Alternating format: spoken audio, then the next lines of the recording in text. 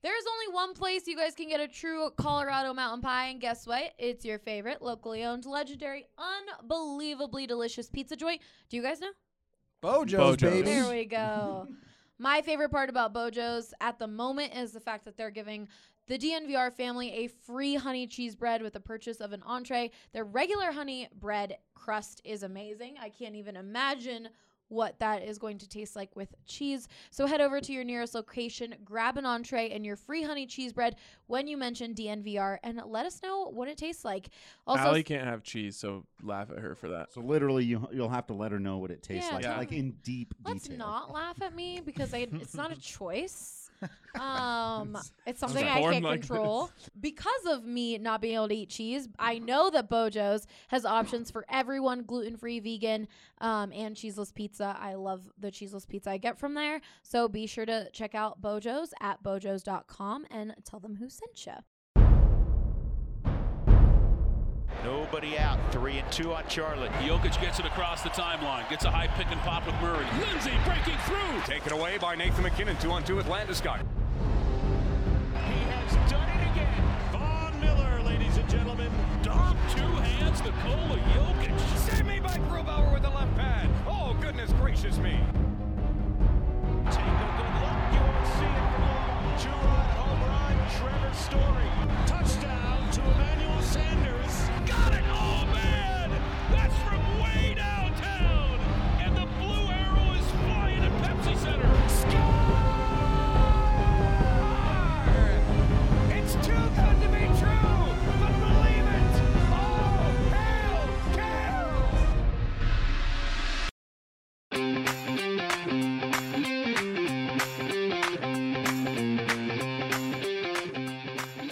Welcome into the Denver Sports Podcast presented by Breckenridge Brewery.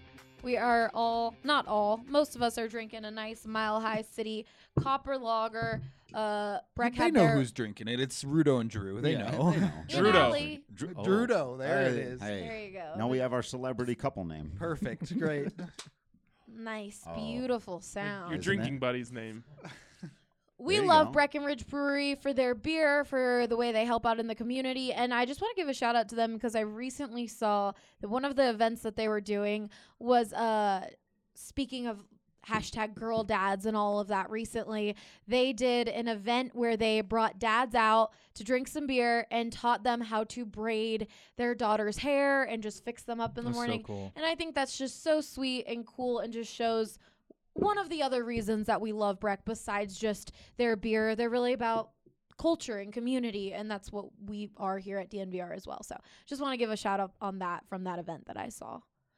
We got to start off talking about Steve Atwater, who Let's is go. finally in the Pro Football Hall of Fame. It's Hall of Fame season, baby. It been a is good Hall year. of Hall of Fame. season. Colorado Hall of Fame is doing well. We in got Larry 2020. Walker 2 weeks ago. Now finally Steve Atwater. Ryan, I'm just gonna let you take this away as you're excited about this. Clearly, with your a lot of O's. This was so overdue. Steve Atwater is one of the best safeties in the history of the NFL. The story that I've told on Twitter that I'll tell again here is I was at the Hall of Fame induction ceremony last year when Pat Bolin and Champ Bailey, of course, went in, and Ed Reed was part of that class. And Ed Reed was walking through Canton that week, and it's kind of weird when you're in Canton because you're just like within an arm's length of all these people. And someone just yelled out like, Ed Reed, the hardest hitting safety in the history of the league. He stopped him and said, "Nah, that's Steve Atwater." So that's Ed Reed, who might be one of the greatest safety ever, giving real props to Steve Atwater here. Ed Reed also once said when he got inducted, "I wish I could give my induction to Steve Atwater." That's really cool. So this is a guy who is so unbelievable when you now see him in person. He's like Adam's size. Oh, really? And he played defensive back in the NFL. It's like a freak of nature type of thing that you see in the NBA these days. It's like, how can LeBron move like a that? true specimen if Right. he was built like me. Yeah. Wow. Amazing. Very impressive. Really. But like a guy that tall, he was, 6'4", 6'5", 220 plus pounds in the NFL. Back there roaming around as a safety. It's just you don't see that in today's day and age. He would probably be an edge rusher up on the line, and he was back there just laying the wood, but also really underrated in coverage. So it's something that has been very personal to Broncos country, and I'm really, really happy for everyone that he got in. And the other part of this, I think the reason why it became so personal is because of the person that Steve Atwater is. Definitely. I'm not exaggerating when I say he might be the nicest person I've ever met in my entire life. And he's just one of those people when you're talking to him, he makes you feel really important. He's fully attentive to everything you're saying. And I told the story on the DNVR Broncos podcast today, but like the first day he started working for the Broncos, I was like awestruck, like fanboy status. And I called my mom and was like, I like met Steve Atwater today. And then the next day he knew my name, and I was just like, man, that's so cool. Like, and that's how he is with everyone. I also met him, and the next day he was like, Allie, how's it going? How have you been? And like brought up something that we talked about in another conversation that I'm just like, how does Steve Atwater remember that? He probably meets so many people, and he's just such a personable dude, such a great guy. And it's just like you said, he was a great football player and also an incredible person. Just makes it even better. That just made it so easy for everyone to champion his cause, and so which is such a funny like dynamic and dichotomy, because I just remember as a kid like being frightened of him. Really? When he hit people so damn hard. Like I remember one particular. I'm sure Ryan remembers it better than I do, but there was a Super Bowl where he like hit his own defender almost as hard as he hit the receiver on the play. Yep, it was the Super Bowl 32, third down before the play that clinched the Super Bowl. And he just killed everybody in a 3-foot radius like that. It wasn't, and I was just like, I would be. If there's and I was getting into playing football at the time, and it was very clear if there's one person you don't want to get hit by, it's this guy. So you would think he was a stone cold killer, just this like brutal, mean guy off the field everywhere. And then when you learn that he's not, you're like, that's even cooler. Like.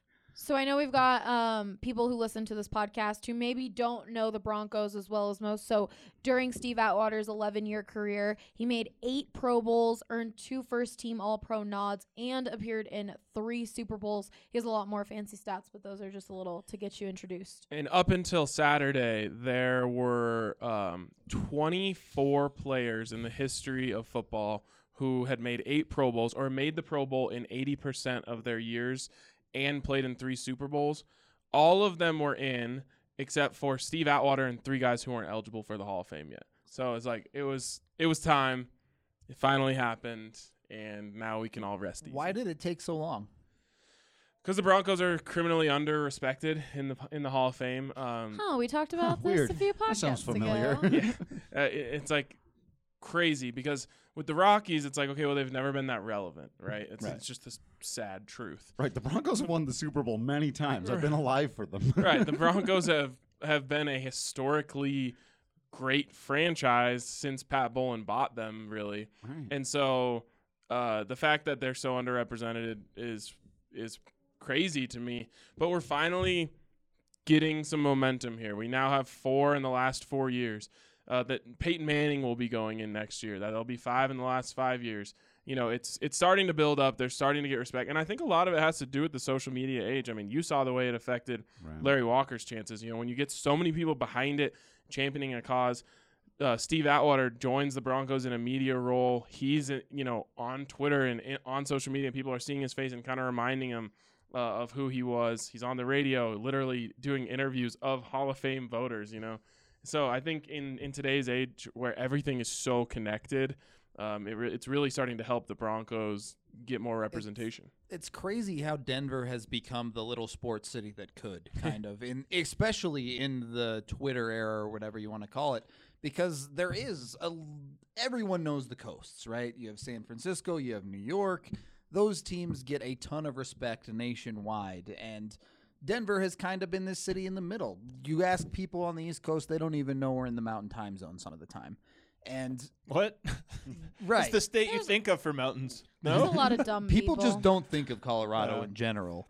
Or they think it snows all the time. Right. Or like, oh, isn't it cold there all the That time? was Like, a big debate no. yesterday with the Super Bowl because yesterday it was 70 degrees, but then look Yeah, outside but- today, okay, guys, today's- and it is today's not the snowing best in day. 21 coin degrees. So it really depends. It gets but wonky out there. But yeah, it's just awesome to see the city that I've grown up around and spent my entire life in getting some of the sports respect that I think it's deserved. So Yeah.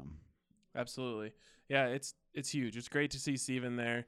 Next up is Randy Gradishar. There's guys like Carl Mecklenburg, and then even guys further down the poll like Tom Nalen, who deserve consideration but are kind of an afterthought right now. So And we didn't have much time to talk about it because obviously Larry Walker was story 1, 2, 3, 4, and 5. But that night, Todd Helton also got pretty close to 30% on just his second ballot, which is extraordinary news. That means that he probably won't even take till the 10th ballot to get Todd Helton in.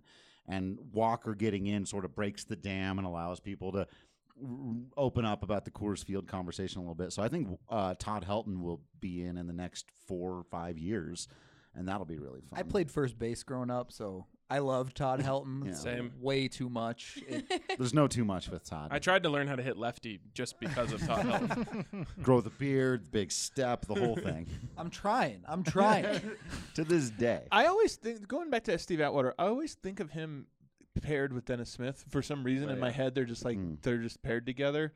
And both of them, I remember hitting people harder than anybody else. It was like a duo of bone crushers. Yeah, it's funny because we glorify that so Then- much in retrospect. Yeah. And now, like as I was saying this morning on our podcast, I'm like, if last night what Steve Atwater did on the second to last important play of that Green Bay game, people would be like, this guy should be suspended to Right. start the season. Like he knocked out himself, a Packer, and another Bronco. Everyone got to go. It's funny because I can't remember if it's Ray Crockett or Tyrone Braxton, but it looks like he just witnessed like a murder. There's just like a pile of bodies, and he's just like, I think we need some help. But Steve tells the story. He walked off the field after that play, and he was so dazed that the very next play, the Broncos get the stop on 4th down. They're going to be able to kneel it out to win the Super Bowl. And he doesn't even know it first. No. He's just like, oh no, sees everyone on the sideline celebrating. He's like, did Oh, we just win the Super this Bowl? is a bad story. I That's- don't like this story at all. Oh, I now don't like it's- it. You're right though, because think about it. Oh. Like this story, we all laugh at 20 years ago. Like, and now it's Well, like, he laughs about it when he days. tells it. yeah, oh, I don't like that story. And if he's okay now, but it's one of those, like, it was a car crash. Like, if you ever go back and watch the beginning, like the opening for all the Madden games, like from 1998 to Or 2003. NHL hits. Oh, the- yeah. NFL Blitz was very much a thing. It's just like guys getting crushed, and now we're like, ooh. And then we are doing movie week here at DNVR. Obviously, this is an over-exaggeration, but looking at Waterboy and what he does, he's Right. just destroying dudes. Yeah, what's your job? I just crush people. Or like a really high seed, Exactly. like Goon is a great Yes. hockey movie about a guy who's not particularly good at hockey. The He's scene just where punch- he lies down on the goal line is just takes the puck right to yeah, like 4 times in a row, people are stepping on him with his skates. Oh, it's brutal. It's an all-time scene of just making fun of like how harsh a reality sports can actually be. Yeah, it's crazy. So, it's awesome for Steve. It is crazy to think like he couldn't have played that way in today's day and age, and he wouldn't. He's too big to play safety. Like it's just it's an interesting look at how much the game has changed in just 20 years. Yeah. Do you think so? Steve Atwater is now the second Broncos defender to be in the Pro Football Hall of Fame. Do you think Champ Bailey definitely helped out with that, starting that trend, kind of like we're talking about with Larry Walker and that? I don't know. It is the Broncos like historically have been known more for their defense than their offense, and yet last year Champ was the first one to ever get in. Normally, what affects defenders, which you think would affect offense maybe even more, but is guys not having Super Bowls. Champ didn't have a Super Bowl, was a first ballot Hall of Famer. Steve has 2, so it's like there is no argument against his candidacy. Well, let me get us back on track. You guys know how supporting local business is in our blood. I'm super excited to tell you about Denver Rubber Company, and it is not what you think it is. Denver Rubber Company is the most reliable local partner for your long-term projects, and unfortunately, We look outside the window, and It's that time. snow is here. You need the snowplow. You need custom a fit. snowplow. I need some custom rubber. DRC can cut to size and pre-slot most slow snow plow rubber. The blades can be cut to any length and slotted for mounting to meet your exact specification. Remember, Denver Rubber Company custom makes it all. And be sure to tell them today or call them today at 1-800-259-0010 or visit them at drcfirst.com/DNVR and tell them who sent you. They custom make it all. I mean, it could be what you think it is if you want. Actually, it can be whatever you want. What I think is cool is we actually get reviews from all of our sponsors. Like, Breck is the big one because everybody takes a picture of the Breck one. But even Denver Rubber Company, we get people that go there and send reviews because they got that they're snow plows. I think that's so cool. Yeah, which Awesome. is crazy, but yet Thanks it for the works. Rexy So endorsement. thanks to our supporters Yeah. for using our sponsors. Let's talk about the Nuggets, who had probably their greatest game of the season on Friday, beating the Milwaukee long ago. Bucks. Not even 24 hours after beating the Jazz with 4 key players out. Yeah. What did you think of that game, Adam? It wasn't just that. I want to set the stage here. The month of January was absolutely ridiculous.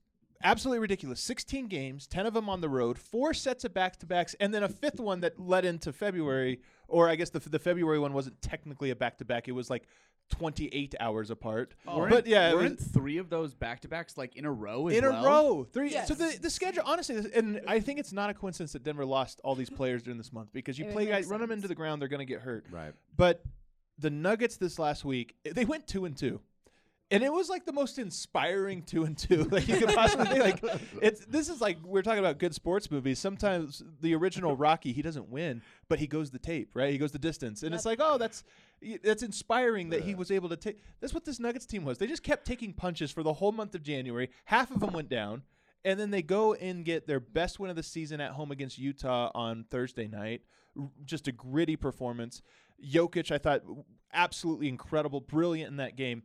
Then the very next night, you don't even get 24. It wasn't 24 hours. It was less than 24 It was hours. 20 hours from final buzzer to opening tip with travel in between. And they go and play the best team in the NBA, best record in the NBA, and they get that win. It was just – this was an incredible week for the Denver Nuggets. This team, they're a finesse team. Jokic is a finesse player. And I think anytime you get a European finesse player, you think, oh, soft or what is that team – guts all over the floor that week for the Denver Nuggets. All over the floor. So Yeah. much guts. I mean, the Nuggets didn't even arrive to Milwaukee until 4 a.m. that day. And during that Utah Jazz game, it was a nationally televised game. Charles Barkley said, I told y'all, Denver What a is fool. not for real. How do you guys feel about those comments? I take back all the having nice these things about Colorado- him being on SNL that I said and the other thing. I take it all back, Chuck. You're terrible. having these Colorado teams be underrepresented and just national mean, media doesn't even The appreciate instant them. karma of the Nuggets coming out in that second half and just stomping. and Yeah. Jokic in particular, too, because it was Jokic has been very disappointing this Yes, year, which yes, is like yes. false, but whatever. You said something maybe the first week of the season, and you were like, all the narratives get formed in the first month. Yes, And I never thought of it until you said true that, enough. and it is so true. Yep. Whatever the national media thought about a player 15 games into the season, It's done. it just that's the way it is until maybe the very end. You know, if Jokic balls out in the last 10 games of the season or whatever, when people start paying attention again, maybe he turns it around. But that thing sticks to you, and people haven't even bothered to notice that he's absolutely dominating. Can we also Destroying the league. just do a little bit of hindsight here? Jokic was a little overweight. There's no question about it. He did look a little, not himself. The Nuggets were 13-3. Right. To start, he was in a slump start and in struggling. franchise history. They had the best start through like the 40 games. So He's the yes, leader of the team. So yes, Jokic Come started on. off a little slow. As to your point, 10, 15 games, he was the B version of, not even the C or D. He was the B version of himself. But the Nuggets were awesome, so it was like, who cares? Now all those guys have gone down, and thank God he coasted that first month of the season because he has to carry this team for 16 straight games, and he has. They had 16 games with that brutal schedule, and they go 11-5 down all those starters. How many players in the NBA could play 16 games in a single month? That's more than every other day in a month with travel. Most of those on the road with travel in between. How many teams could do, or how many players in the NBA could do that down 3 starters plus your backup So you had to play like 35, 36 minutes. How many players could do that and come out 11-5? I would say 3 or 4 at best. Now, to be fair, when your backups are MPJ and Jeremy Grant It's and a things deep like team. that, It's a deep team. Oh, well, MPJ also missed some time and was also like short some minutes. So, so sort of, yes, those guys are good. And Denver does, to your point, they do have Malik Beasley off of the bench. It doesn't matter. You're missing Jamal Murray, your second leading scorer. You're missing Gary Harris, one of your better perimeter defenders. You're missing Mason Plumlee, who's a huge piece of it, and MPJ for part of that. And Paul Millsap, who's maybe the most consistent player on the Who team. is Probably probably the missing your reason that their second, third. defense has struggled so much is the fact that Paul Millsap hasn't been on the court. But with that, like Rudo was saying, we have had a chance to see a lot of these younger players now that because of these injuries, PJ Dozier being one of them, and he's getting more minutes. Malik Beasley, who rarely had any minutes at all at the beginning of the season, now showing why he's important. And the main thing I think I've seen on Twitter is fans are finally appreciating Mason Plumlee for what he brings to the Nuggets now that he's gone, being like, oh, that's why you keep someone like Mason. What do we Mason call Plumlee. What do we call ourselves? What do Plumlee Little fans? plums. Little plums. Hashtag I'm Team Little Plum. Plum fairies. wow. Plum fairies. I'm all on board. Like I'm not the captain. I'm sure there are people on Nuggets Twitter who are captains of Team Plum Fairy. I just want to be on the. I just want to submit There's my been credentials. a lot of hate, but people are coming around, I feel like. Plum Dog Pound. We're going to keep workshopping this. Plum Dog Millionaire. I feel like let's go with sugar. Sugar Sugar plum fairies. Yeah. No, all these guys, have contributed to this team for a long time, and I think you obviously see, there's something to that. Like, when you don't have Jamal Murray, you're like, oh yeah, I know he does some dumb stuff, but it's nice having him around. But the flip side of that is they went 11-5, and I do think there's something too. The Nuggets were short 2/3 of their salary. Jamal, you think about Gary Harris makes a ton of money. Paul Millsap makes $30 million a year. Mason Plumlee makes $14 million. All those guys get paid a lot, and you lose them, and you don't really miss a step. You actually have almost the exact same record. It does, at least in my mind. Yes, I do think those guys are really good. It does make you wonder what's really important on this team, and it maybe even makes you think differently about sort of the long-term future and where Denver can spend their money. So you have all this depth. The trade deadline approaches. Is there a need there at all, or are the Nuggets rather content? I think for the Nuggets, it's a really tough question. But the thing about the Nuggets is they do have all this depth, and it's great. But the trade deadline is one of the best times, one, to shore up a weakness that you have in your roster. Denver has some. They could use more shooting. They could use a long defender, like an Iguodala type. Even if it's not him, they could Robert Covington, maybe something like that.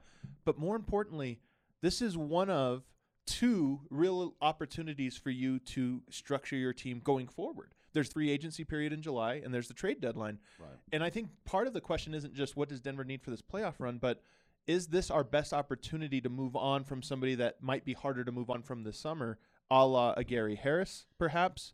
Malik Beasley, who might be out the door anyway. You might lose him. This might be your best chance. So Denver has some real questions that I think there's what makes them best in the playoffs this year versus what's going to give them the best chance over 3-4 years. More looking at creating a window to win. And in the case of Gary Harris, you look at it and say, okay, he wasn't there. They might have been a little bit better. With him specifically, he's been such a slump now for a season and a half. You might look at it and go, not just could we do without him, but is it better if we do without him and have Malik Beasley step into a bigger role? The fans have definitely been upset, and I've seen a lot of people be like, oh, is this the same Will Barton haters who, when a player's down and struggling, that you really go after him? But Gary Harris has definitely been a big topic of conversation. He missed that Milwaukee Bucks game because he was at the birth of his son. And then against the Pistons, where Denver lost in overtime, he ended up only having 3 points. Yeah, and he played almost the entire game. Almost the entire game. There's really something to it. And look, a guy that misses that much time, I'll give him a little leeway. 31 minutes, 3 points. And it was a -17, a team worst -17 in a game that went to overtime. So, it was a bad performance from him, and it was stark contrast to the games before when he wasn't there. But for me, I think Gary Harris is a great dude. He was the first. We talk about this Nuggets rebuild. He was the first one here, 2014. He's an important piece, I think, just for the continuity. And once you trade one guy, Denver hasn't done this. They haven't broken the dam. Once you trade the one guy, that whole talk about family and this or that, it takes a little hit because it's like, well, Gary Harris sacrificed everything or whatever. The one thing I'll say, though, if you just talk about wanting to win, my biggest concern for Gary Harris is that he's 6'4", 6'3.5". The league's getting taller and taller from the guard spots, and I think one of the big problems that he has as a defender and as an offensive player is he's just not very tall, and he's going to have to guard Kawhi Leonard in the playoffs. 6'4", not very tall. Look how small that guy is, man. Paul George, he's going Tiny. to have to match up against the LeBrons and James Harden, and he's just not big enough. Here's a tough question.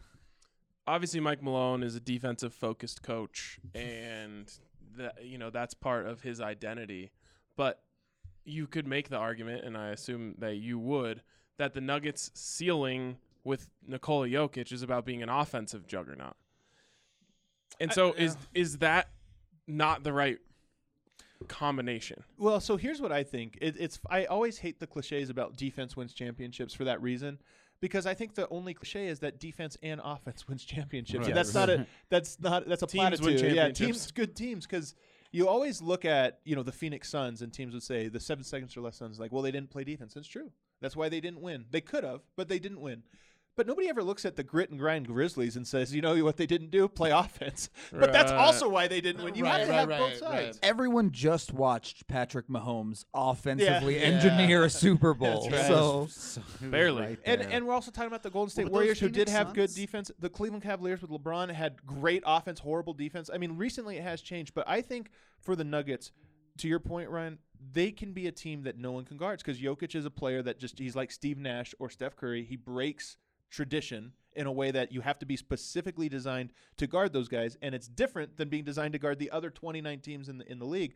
So offensively, I do think that their best path to winning a championship is being the best offense in the NBA, but they still have to be a top 10 defense. And totally. Yeah. But to me, it's like Mike Malone, and I love Mike Malone, but he is pretty married to keeping defensive players in the lineup. And Gary Harris is a guy who you might see him miss, and he's like, yeah, but he gave full effort on the defensive end. Torrey Craig is a guy who he likes. And it bears the question, would they be better having a coach who's thinking like, give me Jokic and 4 guys who can shoot? Yeah, I think there's one way to resolve this, and first part of this is on the front office. They gave him a bunch of ingredients. I mean, he's got 12 players that all deserve minutes. You can't play that many, so then he gets to pick which ones, and maybe he picks, to your point, the defensive option. Right. If a guy's like, they're the same, one's defensive, one offense, he always goes defense. But here's where I really think the NBA is going, and where I think the Nuggets themselves are heading. To me, individual defense is very overrated. Very, very overrated. Individual offense, extremely important. Individual defense is not. Team defense. You defend as a team in the NBA. You have to switch. You have to cover for each other on the court. There's just so much movement. You're moving around more than ever before and working in tandem ever before. Length is actually the solution to this, and part of why I think Denver has done so well. Michael Porter Jr., not a great defender at the moment, but he's an impactful defender because he's 6'10". He has to jump and get there. He'll jump and get there. And when you're shooting a three-pointer and he's 10 feet away but running at you, it feels like he's going to block your shot. Whereas when Gary Harris, 6'3.5", is running at you, you're like, oh man, there's no chance. Even if he gets here, I'm going to be able to shoot over him. So now you look at Jeremy Grant, extremely long. You look at Michael Porter Jr., he's long. Malik Beasley, Will Barton, those guys are long. Torrey Craig, PJ Dozier. These are the guys that have been playing, and they haven't been great defensively individually, but you put 5 of them on the court together and you go, wow, look at all this length. That's the other one we need a team for. Dozier. I'm team Mason Plumlee and PJ. I mean, but that's going to happen, right? PJ Composure. PJ is going to be a cult hero anyway, so I don't need to drive that train. But Mason Plumlee doesn't get enough love. So the Nuggets take on the Portland Trailblazers on Tuesday. Damian Lillard has been incredible these last few games. I think he's been averaging around over 78 points, 49 a game. Yeah. How do you think this Denver team with their key defenders hurt are going to do against them? Well, I think Gary Harris will be in that game, and I think Torrey Craig will. And what's interesting about both, so we just spent all this time talking about Gary not being great. I guess you have to. You go back to last playoffs, Damian Lillard was not – Jokic was the best player in last year's playoff series between Portland and Denver. C.J. McCollum was second best. Lillard might have been third or fourth or fifth best. Like, he was just another guy in large part because of the job that Torrey Craig and Gary Harris did on him. So that was then. This is now. Yeah. Damian Lillard is currently scoring 50 points every single night for the last 2 weeks. So that's going to be, to me, that's what's so interesting about this is you're going to get a real look to this tomorrow to see how impactful is Gary Harris actually. Can he actually shut down a red-hot Damian Lillard? And if the answer is no, he has a no impact, maybe that does boost you up a little bit to say, you know, maybe we just don't need this guy. If he does shut him down and Damian Lillard scores 50 points 6 games in a row and then he comes to this one and has 20 on bad shooting, maybe you look at that and go, all right, maybe Turns we're out. undervaluing Gary Harris here because Uh-huh. neutralizing a great player is very important. Or you look at that and get on the phones and say, look at this guy, Gary Harris. There you Hey, go. check him out. There you go. So then Got anyone who Denver- can shoot? Denver takes on the Jazz, like we talked about. They just beat the Jazz, but this time it's on the road. Do you see the Nuggets being able to pull through again? What's interesting about that one is the trade deadline's Thursday, Yeah. and Denver's already so shorthanded with all the injuries. If they do make a trade on top of being shorthanded, they might have to go into that game with like 8 active bodies. I love when that That's happens in the true. Yeah. NBA, though. I love those nights. You're like, whatever, these are the guys we got. It's like a high Oh, school yeah. game all of a sudden. You're playing both ways. Oh, wait, that always happens. This week in the NBA is always weird because there's always 2 or 3 teams that end up going in and you're like, oh, the Lakers are definitely beating the Hornets. And then it's like, oh, wait, nope, Lakers only have 6 active guys. And a trade's going through. So. If Jokic gets 4 fouls pretty early in Yeah. that game or Oh, God. something. And by the way, No. Utah too. Maybe Denver's Plum team's Fairy, crap, but baby. Utah also a team that could be in the trade market. So who knows? Maybe they're a team that is short guys. I feel like Denver fans, though, were expecting to drop either the Utah game or the Bucks game. Now that they won both of those, I feel like if they end up losing their Yeah, but second then they gave one back.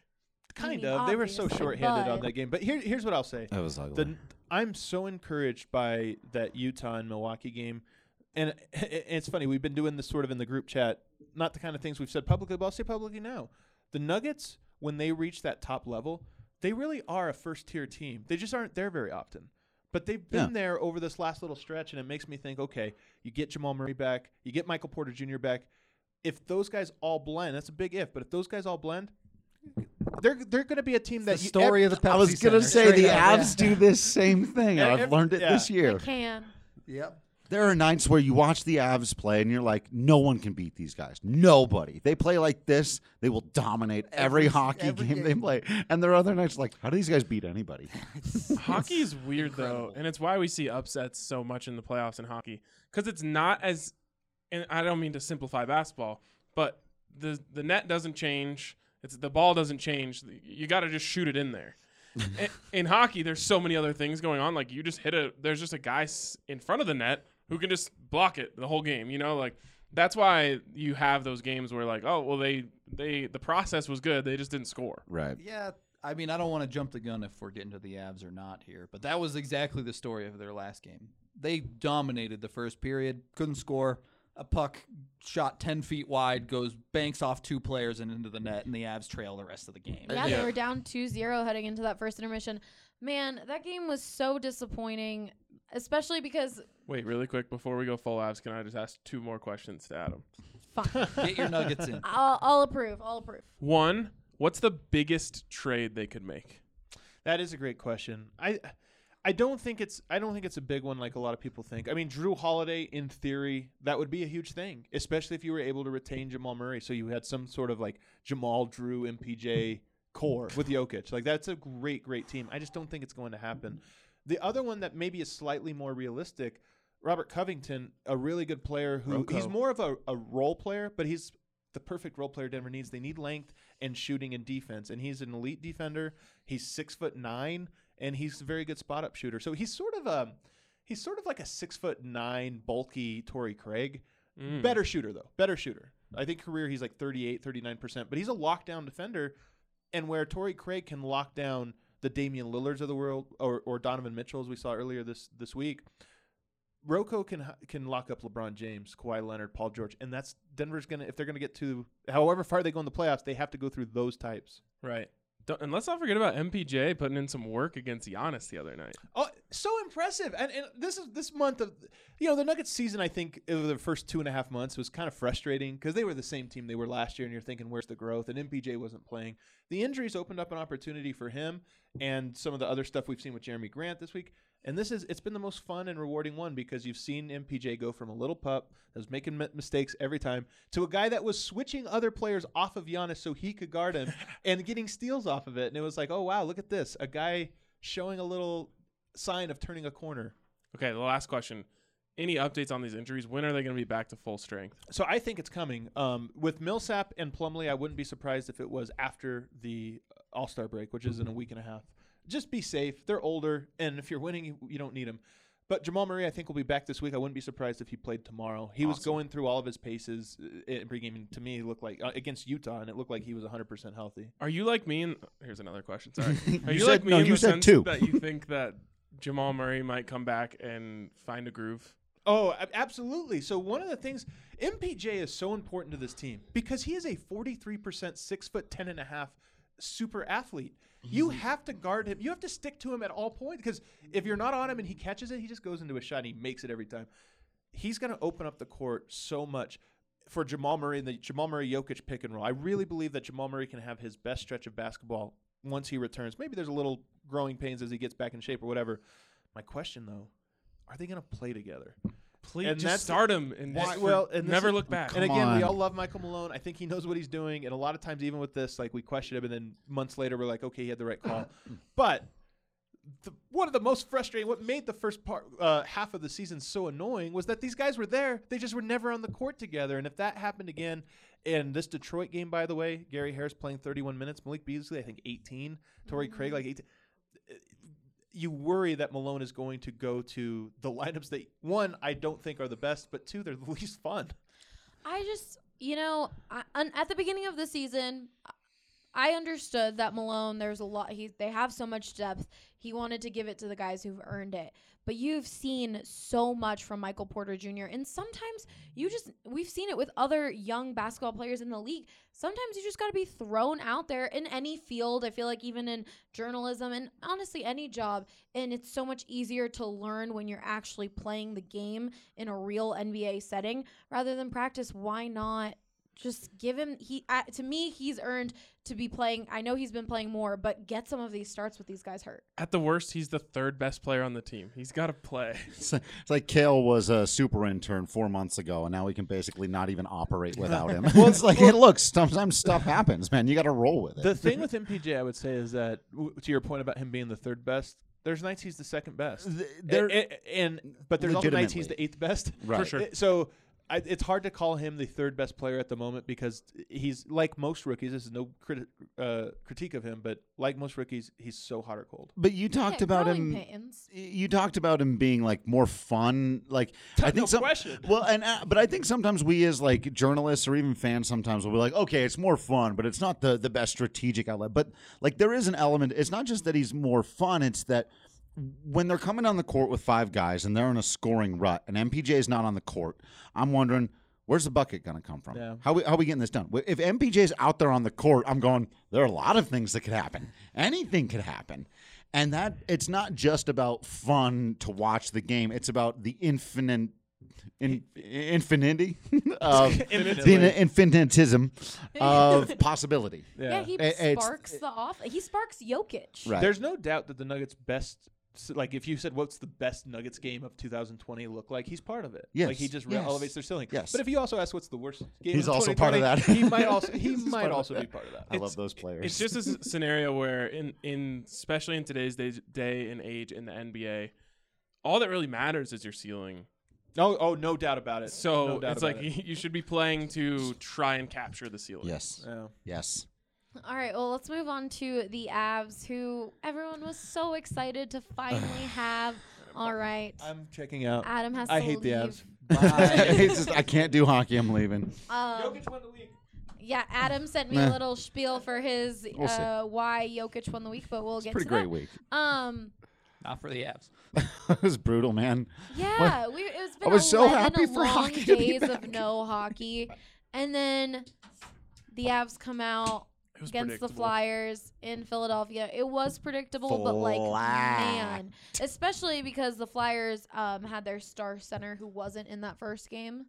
Like Was fourth it- string goalie or whatever. It was against their It was third third string. goalie. Oh, Yeah. wow. Excuse me. But all right, to the point, the Avs lost to the Flyers 6-3 Saturday in their first game back from the long break. Yeah, so there are a lot of problems, which I'm sure we'll get into, but I believe the record this year coming off of this break for teams was 0-6-1 against teams that had already returned and were in the middle of their season. Yeah. It's just ridiculous. There's no reason to have the NHL schedule like this. It's even before this year, it was something like 60% of the time the team that had already returned wins these games. It's very much a schedule loss. Why is it like this? Sorry, a newbie question. Why the hell? I think I read that the Avs were the only team that had that long of a break from game to 10, game 11? in the entire league. The Avs schedule, they kind of got screwed on because they had the All-Star break. And then they also had their NHL bye week, which is a minimum of 4 days without practicing or playing. But that shouldn't even be an Yeah, I was option gonna for say, the why can't schedule that maker. happen? Right. It's insane that they back those two things together. It just should not be a thing, and it's ridiculous that it ended up happening because 10 days off is just too long. It is too long. And the Avs, honestly, the first period, they didn't even look that rusty. But the second and third period, the defense was just brutal. They just clearly had not played hockey in well over a week. Which in that second period, though, they did at least score some. They finally got some They goals did. in the net. And then just in the third and the final minutes, that's when things just escaped them. It just broke down. Yeah. Ryan Graves turned the puck over 3 times in the matter of a 5-second so span. bad. Cale Makar turned the puck over that led to That a goal. was Cale Makar's worst game of his career That so was far, crazy. straight up. And the kid's great, but he's a human being, and he's gonna have games. And he was like rusty. that. Right? Again, exactly. like we're talking about MPJ, it's just growing pains when you're a young player getting used to playing a professional sport. I'll say this though. Yeah. This will prepare them for when they sweep the Western Conference And Finals. have The a Eastern week off. Conference I Finals was go to just gonna 7 say, games. this can happen to you in the playoffs. I remember I was there in 2007 when the Colorado Rockies were the hottest team in baseball and then had to wait 9 days between sweeping the NLCS and playing in the World Series. And it was funny because something similar happened to the Nationals this last year, and people thought maybe it was, and they still ended up winning. It was 6 days off, and I don't know, man. A week off versus a week and a half, 2 weeks off. 1 week off, we can all take a week. Anybody can take a week from their job. You get into that second week, you're like, how do I write articles and do podcasts and stuff again? Like, I don't. Making the video for the Avs game was like, how do I do this Right, again? right, Like, right. I had to make something a top story a couple of weeks ago. Remember when it was? I can't. It was with all the Nolan Arenado and Larry Walker stuff. I hadn't made a top story since October because baseball hasn't been especially relevant. I had to text Ryan like, "Wait, how do I do this again?" Like literally, I don't remember. And it's definitely that long of a break. And speaking of Cale Makar having his worst game Bad game. of the year so far, he was hurt for a part of the season and finally looked like he was getting back into a rhythm right before the break. The break comes, and Oh. on the whole, I do think the break will be a good thing for him. But the team, I'm going to preface this by saying Cale Makar is a top-pairing defenseman in the NHL. Ryan Graves is absolutely an NHL defenseman. He deserves to be on the Avs roster every single night. Together, you are not getting the most out of those two. They need to be separated. Makar is too electric to be covering back for someone like Ryan Graves, who operates much better as a two-way defenseman. Jared Bednar sees him mostly as a defensive guy, but he loves to activate in the offensive zone. He has the second most goals of any Avs defenseman behind He's Cale Makar. got like 120-mile-an-hour shot. Right. Like, So who do you think would pair well with Cale? Someone like Sam Girard? oh, give me that. We've seen it. That's It what- hasn't come been on. good. That's I just what- want to Doesn't go that back to create a fun. similar problem? That where Cale that has is a to- very similar problem. Yeah. Because we've seen that combination before and it hasn't gone well. What I would like to see, Eric Johnson has been significantly better in the past couple of weeks. He was really struggling through a lot of the season. He's started to figure it out. He's starting to become more effective with the puck and rounding into his defensive game. Nikita Zadorov has been extremely consistent over the last 20 games. He's stopped the penalties, still not perfect, but been a much better player. I think if you can put EJ with Makar and Zadorov with Girard, your defense is going to be a lot more consistent. When Cale Makar has an off night, that pair isn't going to be a black hole. I love Zadorov Girard together, though. I like that. I just like. I mean, you want contrast? Yeah, right. With your You defenders. get the Right. big bruiser and Sam Girard on that pair, and you get the veteran, experienced pick from Eric Johnson, and then the rookie of With Cale Cale. Makar. So then Graves and Ian Cole. Sure, yeah, I think that's fine. Cole is able to be the more defensive presence there, allowing Graves to do his thing a little bit more. I like it. I'm on board. Coach Rudo. Coach Rudolph. You don't want to go there. So after this long break, the Avs are now on a road trip. Obviously, they played in Philadelphia, but they have a few games in Canada taking on the Buffalo Sabres. Basically Basically Canada. And then they head Buffalo, to eh? actual Canada to take on Ottawa. What are you And then to Columbus, which is also basically Yeah. so many Canadian-ish teams. and Minnesota, which is also basically Canada. Yeah. All right, so we've named all games that they're going to play on the road. What are you hoping they come out of from this game? Need to beat Buffalo, need to beat Ottawa. They're two very bad teams. The Avs should win against them every single time. Yeah, it's hockey. Anything can happen. Nathan MacKinnon needs to be the MVP, Nathan MacKinnon. This is a game, those two games coming up are games that good teams find ways to win. And you started off this road trip with a loss. You've lost the room for error now. So you have to win them. Yep. This should be a scenario where they get their groove back against these It two absolutely teams. should. 100%. Everything should be clicking. And I don't want to take anything away. There are some very good things that happened in this Philadelphia game. Nikita Zadorov picked up 2 points. He's always a better producer in the second half of the season. Andrei Burakovsky picked up 2 points. He's 1 goal away from a career high. He's continuing to be a he came nice out of presence. his funk. Yeah, exactly. And so you can lean on those type of things. Now you just need the guys that are supposed to be your stars to be It's your star stars. time, dude. It's crunch time. Can we go back to the middle finger to the schedule makers? Yes, please. All-Star break, bye week, 5-game road trip Yep. to the East. And what is wrong with these people? Including the Canada trips where the Avs are historically bad. That's a joke. I mean, counterpoint, wouldn't you rather? Get I mean, out I was now? going to say, if I'm going to do a long road trip, I want to do it after 10 days off. I don't know. It but kinda here's Yeah. the thing. Okay, yeah. They have the 10 days off. They played this Philly game. Then they have a 2-day break. That's stupid. And then they have the rest of the road trip. And through the rest of the season, They should have there's another 32 games left. They have 1 2-day break left. That's it. how They does, did them dirty, man. how it's does that brutal. happen? But didn't you say before that they do have a relatively easy schedule heading into They do. the They have second one half, of the so easiest schedule as far as opponents are Yes. concerned. So this is a Not lot of timing. games that they should win. And a lot of teams run into this problem with the NHL. It is what it is. They don't want to compete with the NFL, so they load their schedules up after the Super Bowl. It's just what happens. But You're not It's- competing. You're already it's not not a- competing with yeah. the NFL. Right. and yet this is how it goes. I mean, the same thing was with we just talked about the Nuggets having 3 back-to-backs in a row. Like, schedule making has been rough for the I'm game sure it's this really year. hard, honestly, to be the schedule mate. Like, it's a brutal job. Do you know the do not story? envy that. Have you seen the little documentary about the old couple that made the schedules for baseball for years and Yeah. years and years before they handed it over to computers? And they were better at it.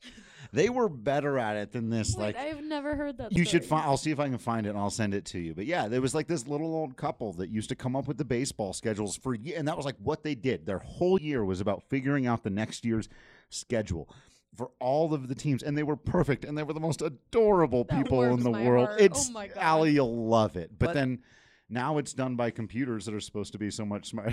This got into a weird trouble with the curve kind of conversation. They took our They jobs. took our jobs away. They gave them all to the analytics, and then got rid of the scouts. Well, part of this for the Avs is the national recognition. Right. A couple years ago, they had Correct 'em. 3 nationally televised games. Last year, they had 7. This year, they have 12? 13. 13.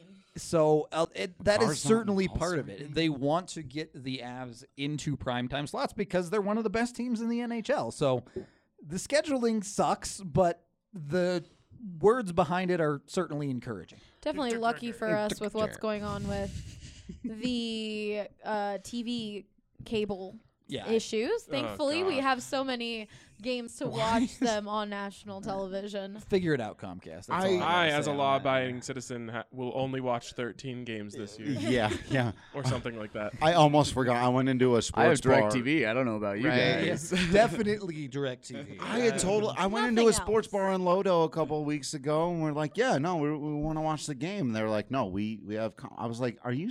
I totally forgot about it for a minute. They I'm needed to make that move as a sports bar in Denver. like, right. Come on, Just change get it on up. Yeah. Change it up. You're Or- missing 50% of the sports in this town, if not more. So What'd you think of Group's performance? It was bad. look, he lost 6 goals is tough to paint. Never a good night. One was an open net. Well, never a good night when you're in net for 5 goals. But and then a few of them were on the defense. A few of them were. They did him dirty. A lot of people were super worried about the 5th goal when the Avs were on the power play. He got beat clean. It was a bad goal. Didn't matter to this game. It did not matter. The much more important one was the goal at the end of the first period. The second goal the Avs gave up. They're 4 seconds away from getting out of the first, down 1. It's a close game. Instead, he goes for his classic poke check that gets nothing done. His stick is floating in midair, and the puck goes right through him. And he's just got to get over it. He's got to find a way to keep himself from doing the that poke check has turned into Varley leaving the net. Every time it happens, you're just like, ah! Full panic. You see Group's stick start to move, and you're like, no. Don't you have a count going on that, On or the did you poke check, stop it because of how much it was happening? It's too frequent. I think it was up to like 9 or 10 missed poke checks, and he finally hit a couple. You know what it reminds me of? Yeah. It reminds me of John Lester, the pitcher who can't throw to any base. Like, he's an amazing pitcher. Yeah, but, like, if the ball is hit back to him, like, every fan of the Cubs or before that the Red Sox just go, no. He has to throw to a bag. I never understood why anyone ever didn't just try. Just bunt at him every play. Every play. I don't get it either. I'm with you. Why has no one tried that drives? And I realized that, like, there's some analytical people being like, no, you're never bunt. Well, right. If he's on the mound, you bunted him until he throws it to first. It's a different situation. It's not. I'm totally. Is there a football player who does this? Who's like super amazing but can't do one? Like Rajon Rondo was an amazing point guard who couldn't shoot. Now he can. Now the guy's like a 40% 3-point shooter. I tuned in the other night. I was like, what the that's hell? called the LeBron effect. Well, it's also just Or like even Ben Simmons could not hit a 3. Well, yeah. Ben Simmons Right. refuses He to hit even his shoot him. It's the same thing as Ben first- Simmons. Yeah. So, like, are there football players who just, like, they can't? I guess, no, it's too specialized, right? You Well, have to do your job. Yeah, the Buffs had a quarterback who we all love, Sefo Lufau, who really struggled throwing to his Seth. left. Oh, okay. Yeah, something like that. I guess Tim Tebow was the biggest example. Of Yeah, this, right? I The mean, guy great couldn't quarterback who couldn't throw. coming out of college, like the knock on Lamar Jackson was outside of the numbers. He didn't even attempt to throw there really in college. He was a run first or an inside the numbers guy. Sure. But now he does Now that. he can So there's throw. not. Yeah. We talk about this a lot on the hockey beat. Matt Nieto for the Avs, who's a depth player for them, is this close to being a 25-goal top 6 elite player. Just not quite good enough at shooting. Yeah. He does everything else great. Carl Soderberg was a forward who couldn't score. Yeah, I'm just kidding. he figured it out. That was I a Brandon mean, Spano take. Yeah. he's doing all right in Arizona now, but Val was a Val was a forward who absolutely couldn't a score. forward who couldn't score until he could. And now he can quite a bit. Brandon Spano had this he's admitted that An irrational hate. irrational hate for Carl Soderberg last year during the playoffs. And when we would watch games with him, we'd be like, "What are you talking about? Stop!" He's like, "He's got to go. He's done. He's Get him done." outta here. We're My like, whole take was "Stop." like, the crazy thing about hockey is you have to play all your backups every game. Yeah, right. So it's like you can't just be like, oh, just give the puck to McKinnon. Why are they giving it to Soderberg? Yeah, McKinnon is going to play less than half the game Right. every night. Which is so. just, it makes hockey. I mean, people talk about football, the ultimate team game, which is true in its own way. But like hockey, you actually have to use your whole team almost every night. I mean, on Brandon's take, the Avs did get rid of Soderberg, and they ended up with Nazem Kadri in that spot. Yeah, that's So maybe a it was little bit good. of an upgrade. Fair a enough. little bit, just Fair enough. just a touch. So maybe he was right all along. I don't know, but the Avs. That's one of the key differences from last year. Is yes, you do have to play all your backups, and their backups are significantly better this year. They're backups. They're not going to show up every single night, but on a far more consistent basis, they've been getting production out of them. They didn't get it against Philadelphia. Their second line was the only consistent producer, and then thankfully Mikko Rantanen got on the board, who is someone that the Avs desperately need Yeah, more pick it from. up. Boost. Pick it up. You mentioned Eric Johnson earlier, how he's been getting more involved. Yep. You know, do you think he goes to Green Mountain Dental Group? He needs to. Have you seen his teeth without his bridges in? Oh, man. Yeah, I think he needs to go visit our friends over at Green Mountain Dental Group, and so do you guys, because they're giving away a free Sonicare toothbrush when you schedule a cleaning, x-ray, and exam. That's right, you simply just have to take care of your teeth, and Green Mountain Dental Group is going to hand over a free Sonicare toothbrush. Check them out today online or call them at 303-988-0711 to schedule your appointment today. Who did the most and who did the least? Who was the dog and who was the beast? Who's in the boat and who's up a creek? Let's see. Who won the week? So I feel like last week's Who Won the Week was really difficult, guys. Yeah, it's a tough decision. You know, it was nail biter. I don't know who Love it. who won. Just kidding. It was Larry Walker. Everyone voted for Larry Walker. Wasn't that their and only choice? I guess that's true. But everyone in the comments also said Larry Walker. It was the only choice. It was one. It was one of the Sounds greatest familiar. moments in the history of Colorado sports. It's like something like that happened this week. It's almost like something like that happened this week. There's only one option this week. It is Steve Atwater. I don't want to hear any other arguments. I'm glad Adam left because I don't want to hear his argument I have either. his argument. And no matter what anyone says, Steve Atwater has won this week. And actually, I'm glad that there's going to be another candidate so we can see just how badly he blows them out. 9% or something. Yeah. So should we make this poll only Steve No, it has to Atwater? be 3 Steve Atwaters and 1 But then Jokic. that separates. Oh, we don't want Atwater to Well, split we can the vote still with add himself. we can add Just the percentages subtract together. the one person who votes for Jokic. It's fine. Okay, so Drew, do I even need a timer for this Steve one? Atwater won the week because he's going into the Hall of Fame, and he's a really nice guy who could kill you, but only if you're on the football field. That's the only time he would ever do any damage to a person, and there he will do all of the damage to you. Steve Atwater wins the week. All the weeks forever. Yeah, Ryan? I don't have to say anything else. Steve Steve Atwater wins the week. Larry Walker's SpongeBob suit. That one last week. That was one thing that last No. week people said was shirt Larry Walker specifically. or his shirt specifically. Yeah, That no. shirt is so awful. Obviously, 2 weeks ago. obviously, Dare Steve you. Atwater wins the week. The Avs are literally over a decade away from their next Hall of Fame inductee, so I don't get to experience this joy for a while. Who's next? Probably McKinnon. Wow. Okay, that's what Wow. happens when you go into a lull for that long, I Yep. guess. You don't think Hayes Duke will make it? Hey, Duke, no, he Hall of Very Good for sure. Oh, No. sorry. Big bummer. I'm sad. Feel sad. All right, His I number do. retired by the Avs, doesn't he? Yes, I do have see the jersey Adam's on it, take. Jokic wins the week. He's 27-9-9, 56% from field, 43% from 3-point range. Wins against Utah and the Bucks. Down 3 starters, worst stretch of schedule in the NBA, and he carried them. Maybe the best regular season week of his career. All of Didn't even those average things a are trip true. dub. That's not even a trip dub. Whatever. Get out of All here. of those things are true, and it's unfortunate that he went up against a juggernaut this week. It is brutal. unfortunate. He also should have had a buzzer beater, if you That's ask what I'm me. saying. No buzzer beaters. You're going up against King Kong this week, man. I'd have gone with Will Barton getting 24 points and 8 assists. That's But Steve won the week. Congrats to Steve. Steve. Well, I'm going to Definitely congratulate him Steve, in yeah. advance for next week when he is officially crowned the winner of this week. I didn't have a chance to mention this during our first segment where we were talking all about Steve, but our very own Andrew Mason has a great relationship with Steve. I was just overhearing in the office some of the Denver Broncos podcast, and the stories that Mace was telling. So if you're an Atwater fan, I do recommend listening to the Broncos pod for today because it sounded like there were some awesome stories. And make sure you subscribe to the actual The Denver Sports podcast feed because we're going to be dropping in some of our movie podcasts Yes. as we're doing movie week here at DNVR. Make sure you check out the bracket on Twitter. It's going to be really fun. You can People get are mad mad. about it. Do not let Space Jam win. Don't let it happen. I've never seen Rudo this angry, passionate about something besides the Avs beating the Red Wings, and here you go. It's insane. Mighty Ducks.